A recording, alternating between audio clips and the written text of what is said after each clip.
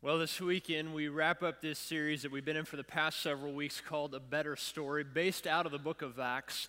And if you've been with us at all within the past month or so, one thing that we have continually learned is that regardless of our past, Jesus wants to write us a better story. Now, I don't know where you're at in your journey with God. It could be that you're here and this is the last place that you want to be on a Sunday morning. You may still be hungover from last night or whatever. And so regardless of your motivations for being here, despite whatever your beliefs or opinions in life may be, I want you to know that we're glad you're here and that you matter to us as a church. Now, before we study Scripture and talk about something that I think we all struggle with to a degree in life, I want to give you a brief overview of how my family has evolved to be where it is today.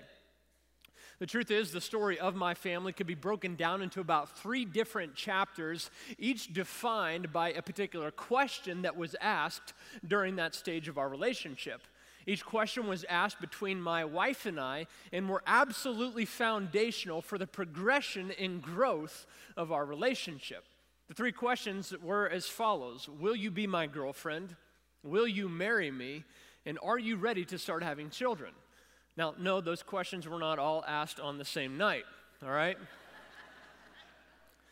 Savannah and I grew up together in Louisville, Kentucky. Her dad was one of my pastors, and my dad was one of her family physicians. And so we always knew each other quite well and were acquaintances for quite some time. But our relationship really didn't take off until my senior year, her junior year of high school. We went on this leadership retreat together, and it was on that retreat that she and I really bonded. Well, we got back from that retreat and started hanging out a whole lot, and it eventually got to that awkward phase of our relationship where we needed to define what we were and where we were headed. Well, her dad made it very clear to me that if I ever had intentions on dating Savannah, that I needed to first ask his permission. And so one Saturday afternoon, I took him out to lunch to Applebee's in Louisville and asked his permission to date Savannah, and we made small talk for a little while. And at the end of that meal that we shared together, he ended up giving his blessing for me to proceed forth with our relationship. And so about a week later, I took Savannah out to our favorite little Cuban restaurant in Louisville, and just the two of us. It was our first one-on-one date with each other. And on the way home that night from the restaurant, in my car, with knees shaking, a little bit nervous, I turned to Savannah and I asked that first really significant question to her. I said, "Savannah, will you be my girlfriend?" And of course she said yes, and I got to tell you, there was nothing in the world that could go wrong at that point. I was on cloud 9, and I was just on a high at that point. Well, about 2 years later, we were on a date to celebrate our 2-year anniversary. And before we headed to the restaurant for that particular night, I stopped by our favorite little park that we would always go to. It was a surprise for Savannah. She didn't know what I was doing. We both got out of the car when we got to the park. We walked to the gazebo that was in the very middle of the park. And when we got there, to Savannah's surprise, I pulled a ring out of my pocket, got down on one knee, and I said that second most significant question. I said, "Savannah, I love you. Will you marry me?" Well, of course, she said yes, and 7 months later, we were married. And moving forward, we finished Bible college, and immediately we moved to Texas, where I served as a pastor for a little while. Well, I believe it was in early 2011 or so. We were both just hanging out at our home one afternoon, and we both just looked at each other and at the same time kind of said, are you ready to start having kids yet? Well, she said yes, and so my follow-up question to that was, well, can we start trying right now? Savannah's always had a really difficult time keeping her hands off me. I'm serious.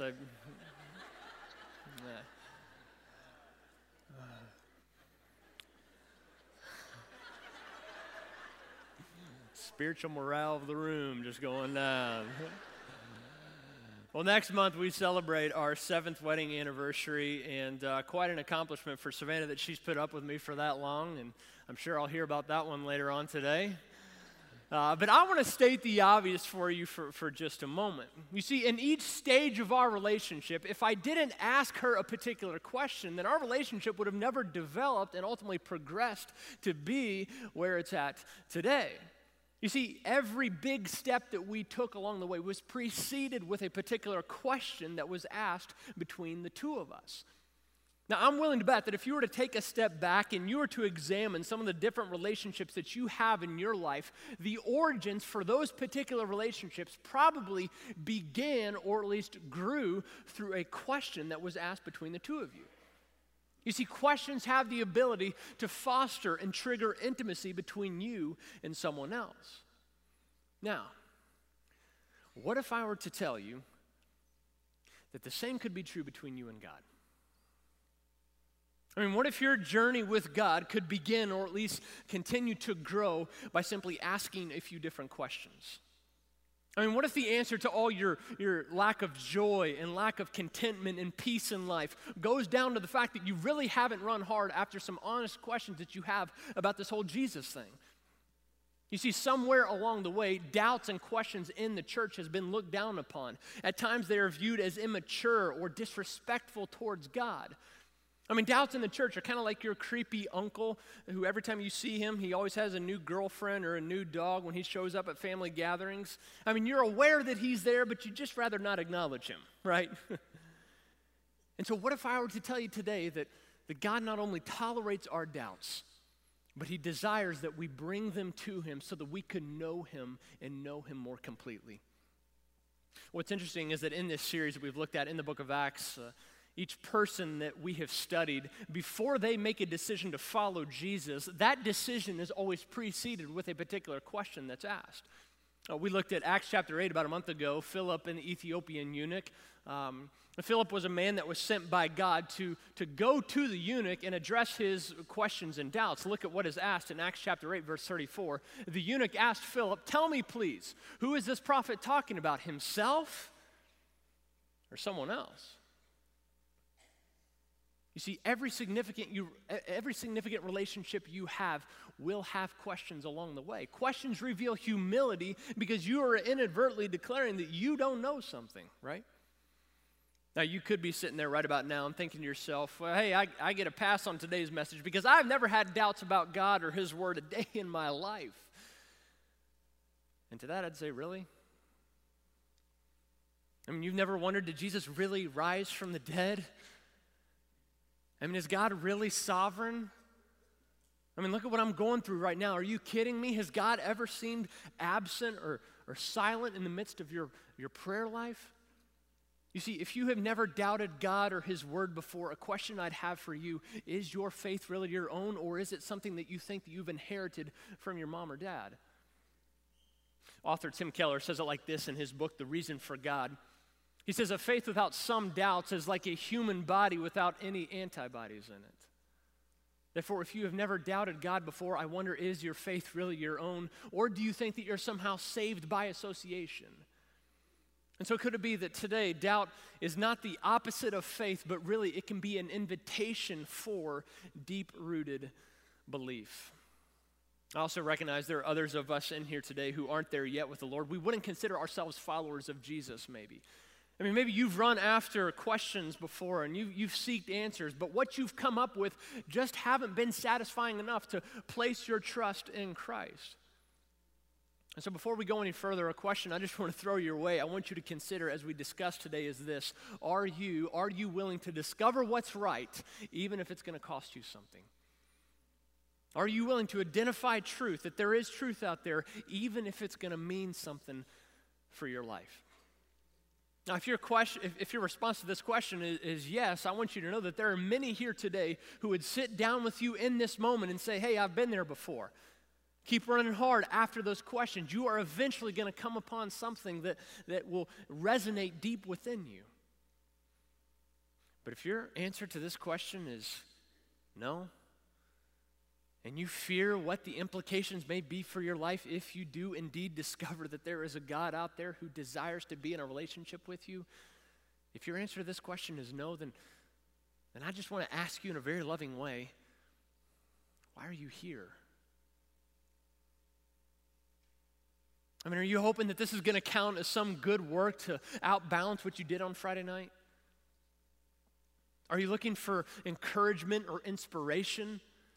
You see, I probably don't know you all that well, but I'm willing to bet that you are running after something. You are searching. I mean, every one of us in this room can identify with the fact that we are running after acceptance and approval and significance and meaning in life. I mean, if you're not, then why are you working so hard to get that promotion? If you're not, then why, when you have a bad day, you feel the need to go out and spend a lot of money? You see, you are searching for satisfaction on some level. But what if the answer to what you're running after can only be found by giving up your life? So if you have your Bibles, what I want you to do is go ahead and turn to the New Testament book of Acts. That is right in between the Gospel of John, the biography of Jesus according to John, and the book of Romans. If you don't own a Bible or you don't have it on your phone or iPad, there's a black Bible right in front of you. I believe we're going to be on page 785 in that Bible right in front of you. Today we're going to pick up in chapter 17 of the book of Acts. And just a reminder, the book of Acts serves as a blueprint, kind of a biography of what was happening in the early church after Jesus went back to heaven to be with his Father. Now, as you turn there, I want to give you a little context in what's happening in chapter 17. The Apostle Paul, who was a man used by God to spread the message of Jesus and plant churches during the first century, kept running into trouble in each town that he was in. And so Paul, he's forced to leave the city of Berea and board a ship to Athens, Greece. In Athens, he was waiting for his buddies, Silas and Timothy. And so if you're in chapter 17, let's pick up in verse 16. Words will be up here on the screen. While Paul was waiting for them in Athens, he was greatly distressed to see that the city was full of idols. And so he reasoned in the synagogue with both the Jews and the God-fearing Greeks, as well as in the marketplace day by day with those who happened to be there. Now, the first thing I want you to notice in this text is that Paul reasoned with people in the synagogue and marketplace. You might want to highlight or underline that word on your device or in your Bible. Notice that it doesn't say that Paul argued with people, all right? He didn't stand on a street corner with a big sign saying, "You all are going to hell." No, he reasoned with them. And this is a word that actually occurs about 13 times in the New Testament, and it's the idea of processing and giving and receiving information in a back and forth motion with someone. Why? To reach deeper understanding. You see, though our faith seems very unrealistic on the surface, I mean, let's be honest, our call to give up our life is rooted in the claim that a dead man resurrected 2,000 years ago. Yet when you start voicing questions, I think you'll realize with time that Christianity really is the best solution available. Now, I'm not saying that faith is not required. In fact, God says that without faith, it's totally impossible to please him. But you see, we don't submit ourselves to a blind faith that is rooted in unsubstantial evidence. There's a balance, you see. Here's the thing. You might want to write this down. That answers to our questions must be rooted in both what? Faith and reason. Now, some of us in this room are following Jesus and we don't really know why. And you see, that is a dangerous place to be because it can lead to a form of hypocrisy since your foundation was never really secure to begin with. You see, never is our lack of faith in God revealed more than when our lifestyle doesn't really match up with what we proclaim and what we say we believe. And so if you say that you follow Jesus, are you listening to what he says about sex before marriage? I mean, you call yourself a Christian, but with those who you work with in the office, know that there's something distinctive about the way that you treat them. I mean, you say you want to be on mission with Jesus, but if you were to answer every single one of your prayers within the past week with a yes, how many lost people would end up being saved?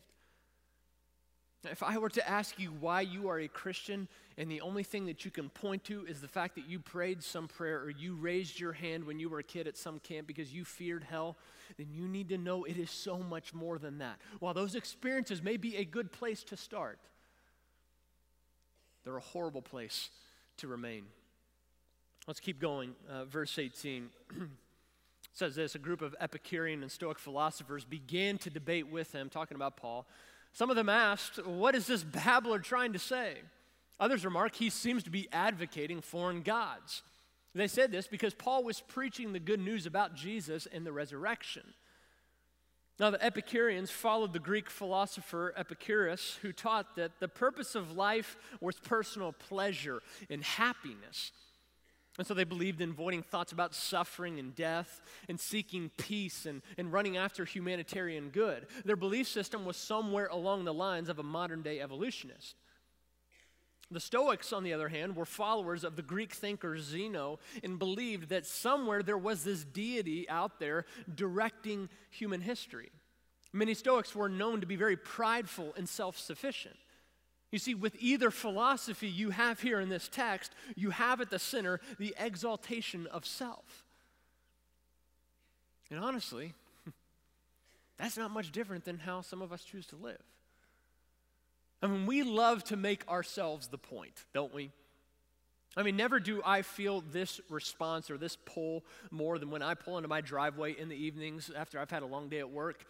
And so when I walk in the door, my temptation is to say, all right, where's my dinner? I mean, why didn't you cut the grass for me today, baby? Huh? I mean, can you please do something about our kids because they are really annoying me right now? I mean, they're screaming their heads off. What have you fed them all day long? By a brief show of hands, how many of you think that that would be a good idea if I did that when I come home in the evenings?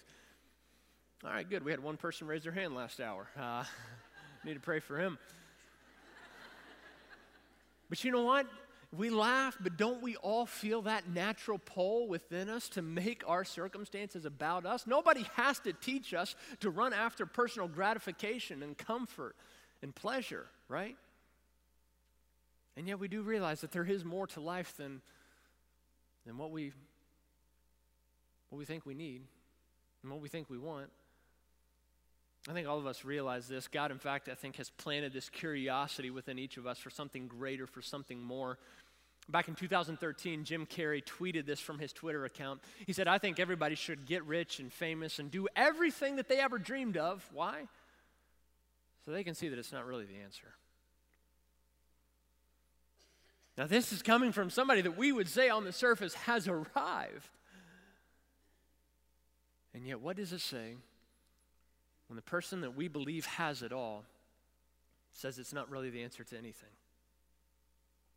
And so if it's true that the origin for every significant relationship begins with a question, things are about to take a turn here for some in this crowd.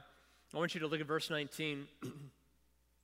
Then they took him, talking about Paul, and brought him to a meeting of the Areopagus, where they said to him, may we know what this new teaching is that you are presenting? Okay, so there's that question. The origin of every relationship progresses or at least begins with a question. You are bringing some strange ideas to our ears, and we would like to know what they mean. Now, the Areopagus was a council of philosophers who influenced matters of morals and religious affairs. Now, they had never heard the message of Jesus before, and so they were rather intrigued by this. Now, let's time out here for just a minute. If you don't consider yourself a follower of Jesus, what I'm about to say doesn't really apply to you. You're off the mat on this one, all right? But for every one of us in here today that we call ourselves Christians, we know in this scene that Paul was really uncomfortable. I mean, verse 16 says that he saw the idolatry and he was greatly distressed. And so Paul really has a big decision to make as he's walking with these men to the council. Will he condemn them at first for living the way that they do? Or will he seek to establish common ground in an effort to win them towards Jesus?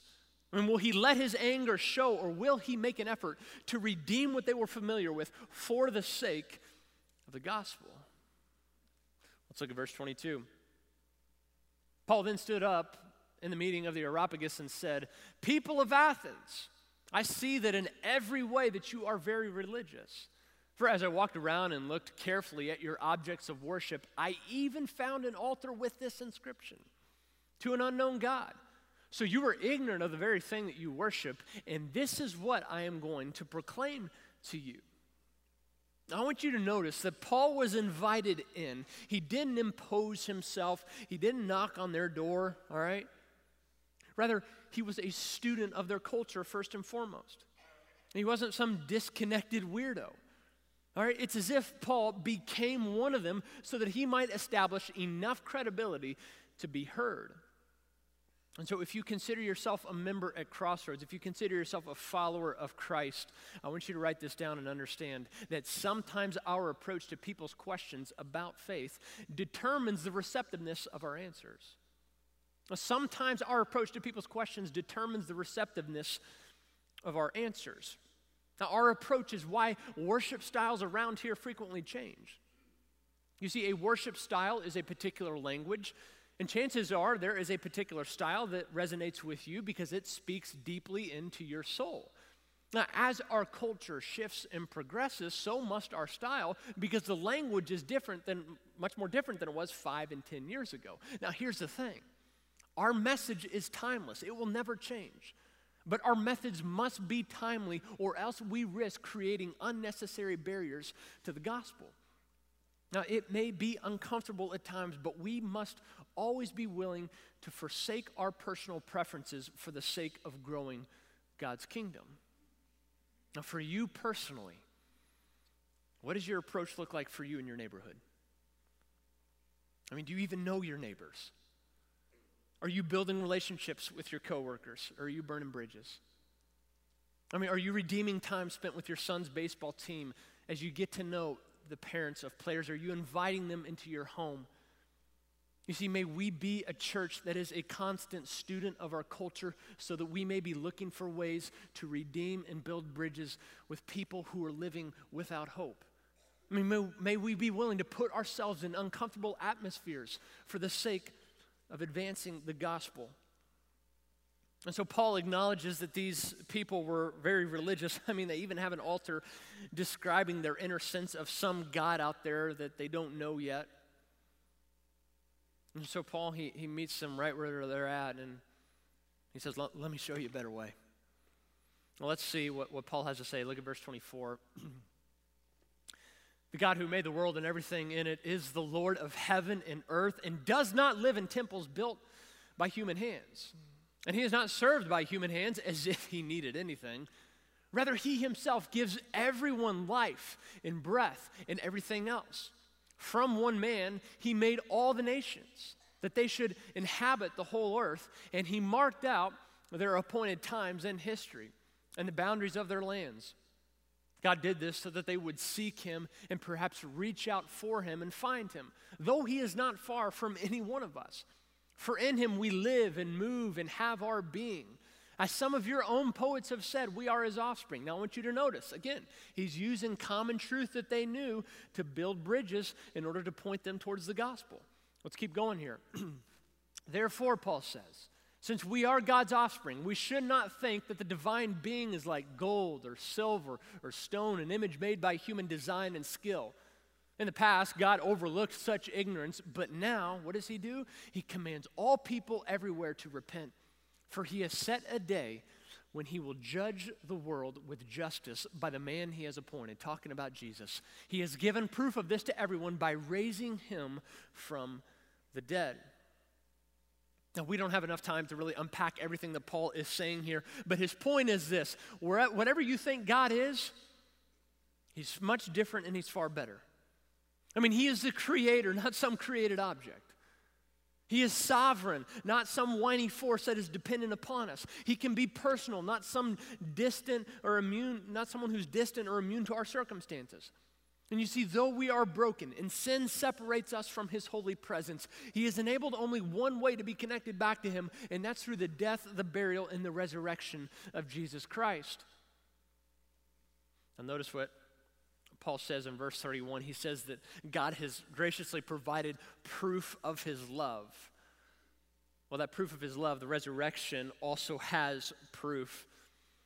You see, if the resurrection didn't happen, you do get it that nothing else in Scripture would really matter, right?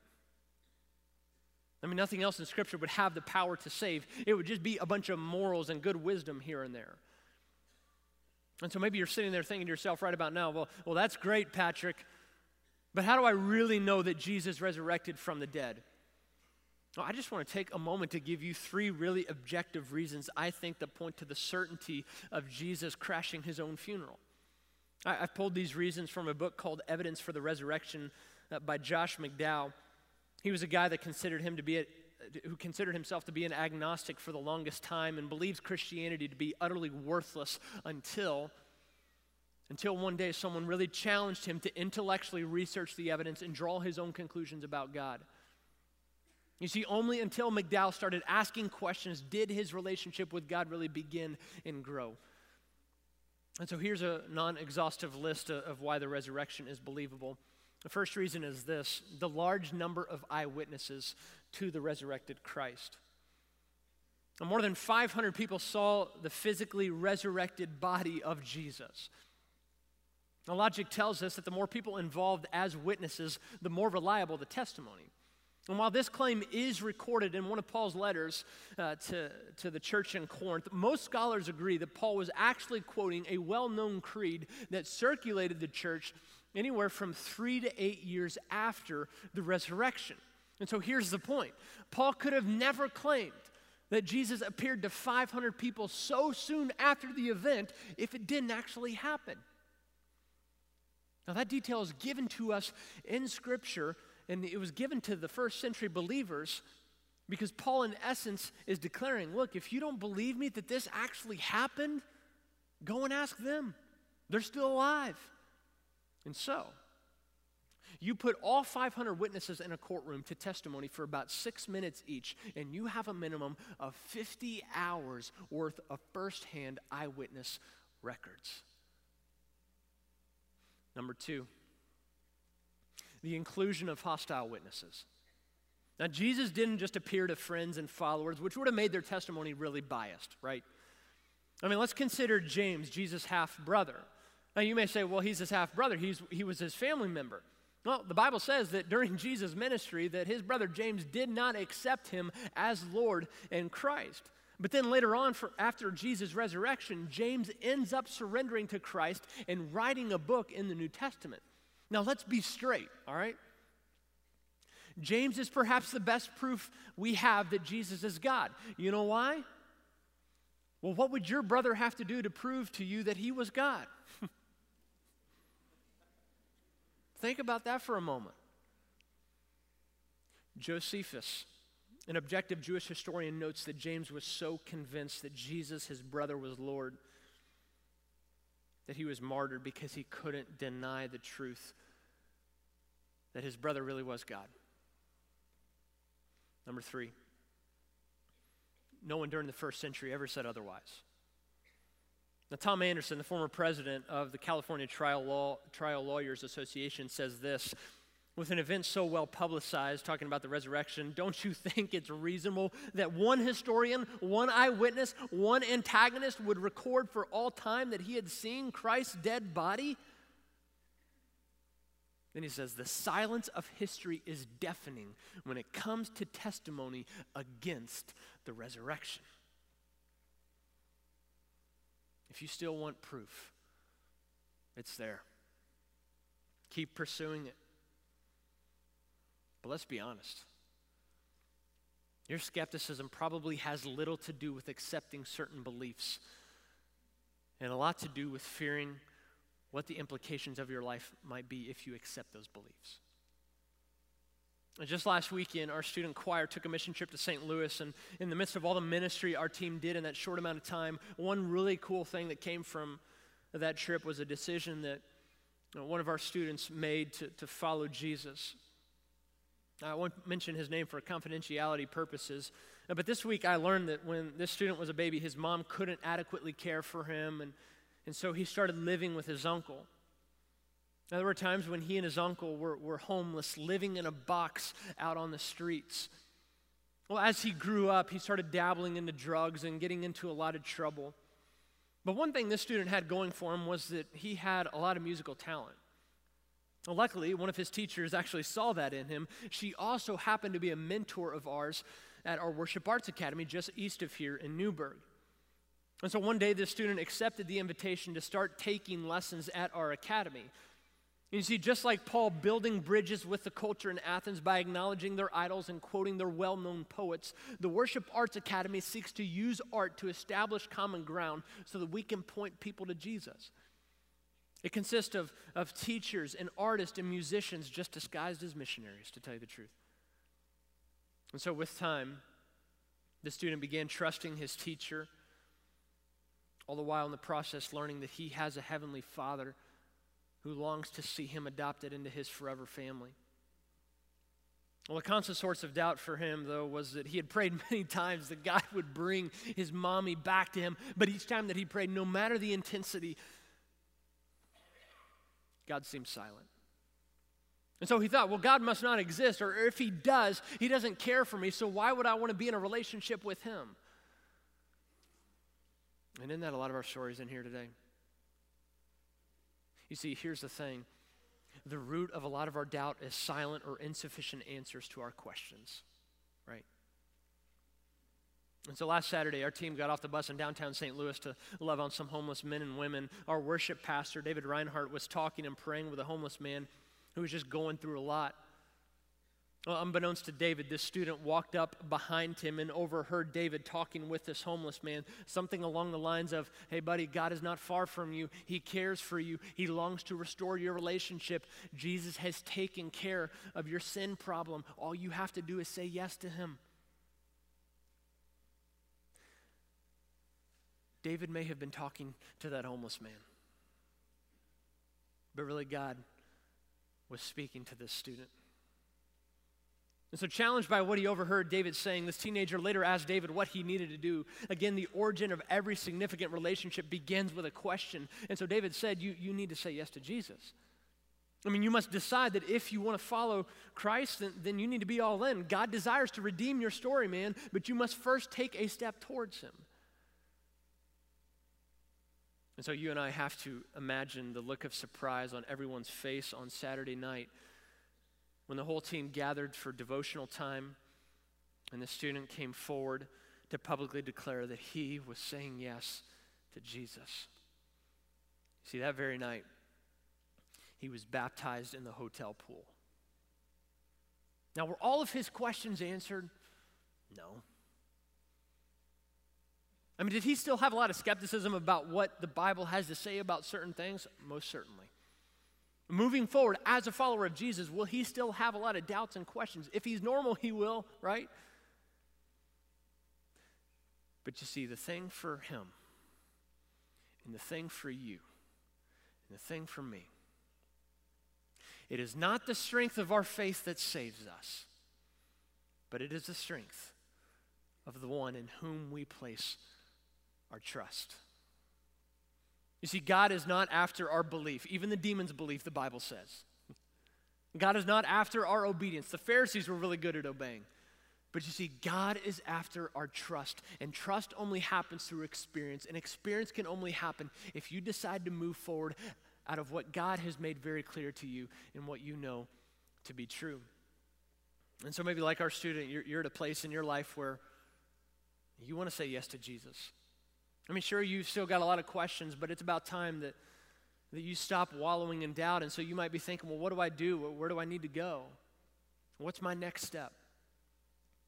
Well, I think the Apostle Paul makes it pretty clear to us in Acts chapter 17, verse 31 in our text. He says this, talking about God, commands all people everywhere to repent. And so this word is really the invitation today. You see, to repent literally means to think differently. Think of it like you're heading down Lincoln Avenue one direction, but then you make a U-turn. And so before Jesus, you're living for yourself, your desires, your gratification, your pleasure, your dreams, your fulfillment. But then you meet Jesus, and it's about turning the car around and living for him alone, finding your identity in what he's done for you. You see, it's not so much what you're turning from in your life, which is important, as much as it is who you're turning to, and that's Jesus. And so that's our invitation today. If you're ready to repent of your sin, if you're ready to find a lasting identity in Christ alone, what I want you to do is when the service is dismissed here in a little bit, just stay seated.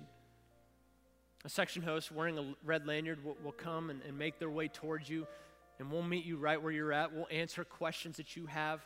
God can deal with your doubts. He's bigger than all that, believe it or not. But he does want you to say yes to him. He does want you to turn to him. And so if that's a decision that you need to make today, you just stay seated as we're all dismissed here in a little bit, and we'll help you out with that. Let's pray, and then we're going to continue to worship. Father, I'm so thankful that God, you can deal with our doubt, and doubt is good, but God, it can also be an excuse to not do what we know we need to do. And a lot of us in this room need to turn to you, seeking complete significance and identity in what you've done for us. And so, Father, would you help us with our questions? And God, it's very clear that you have made it known to us that there is something greater out there, that what we're running after in life, whatever it may be, ultimately, God, we're searching for you. And so, God, meet us where we're at. And I thank you that you can not only deal with our doubts, but God, you can provide some really good answers, because a relationship with you in this world is the only thing that makes sense. And it's the only thing that can keep us hanging on in the midst of darkness. For it's in Jesus' name that we pray. Amen.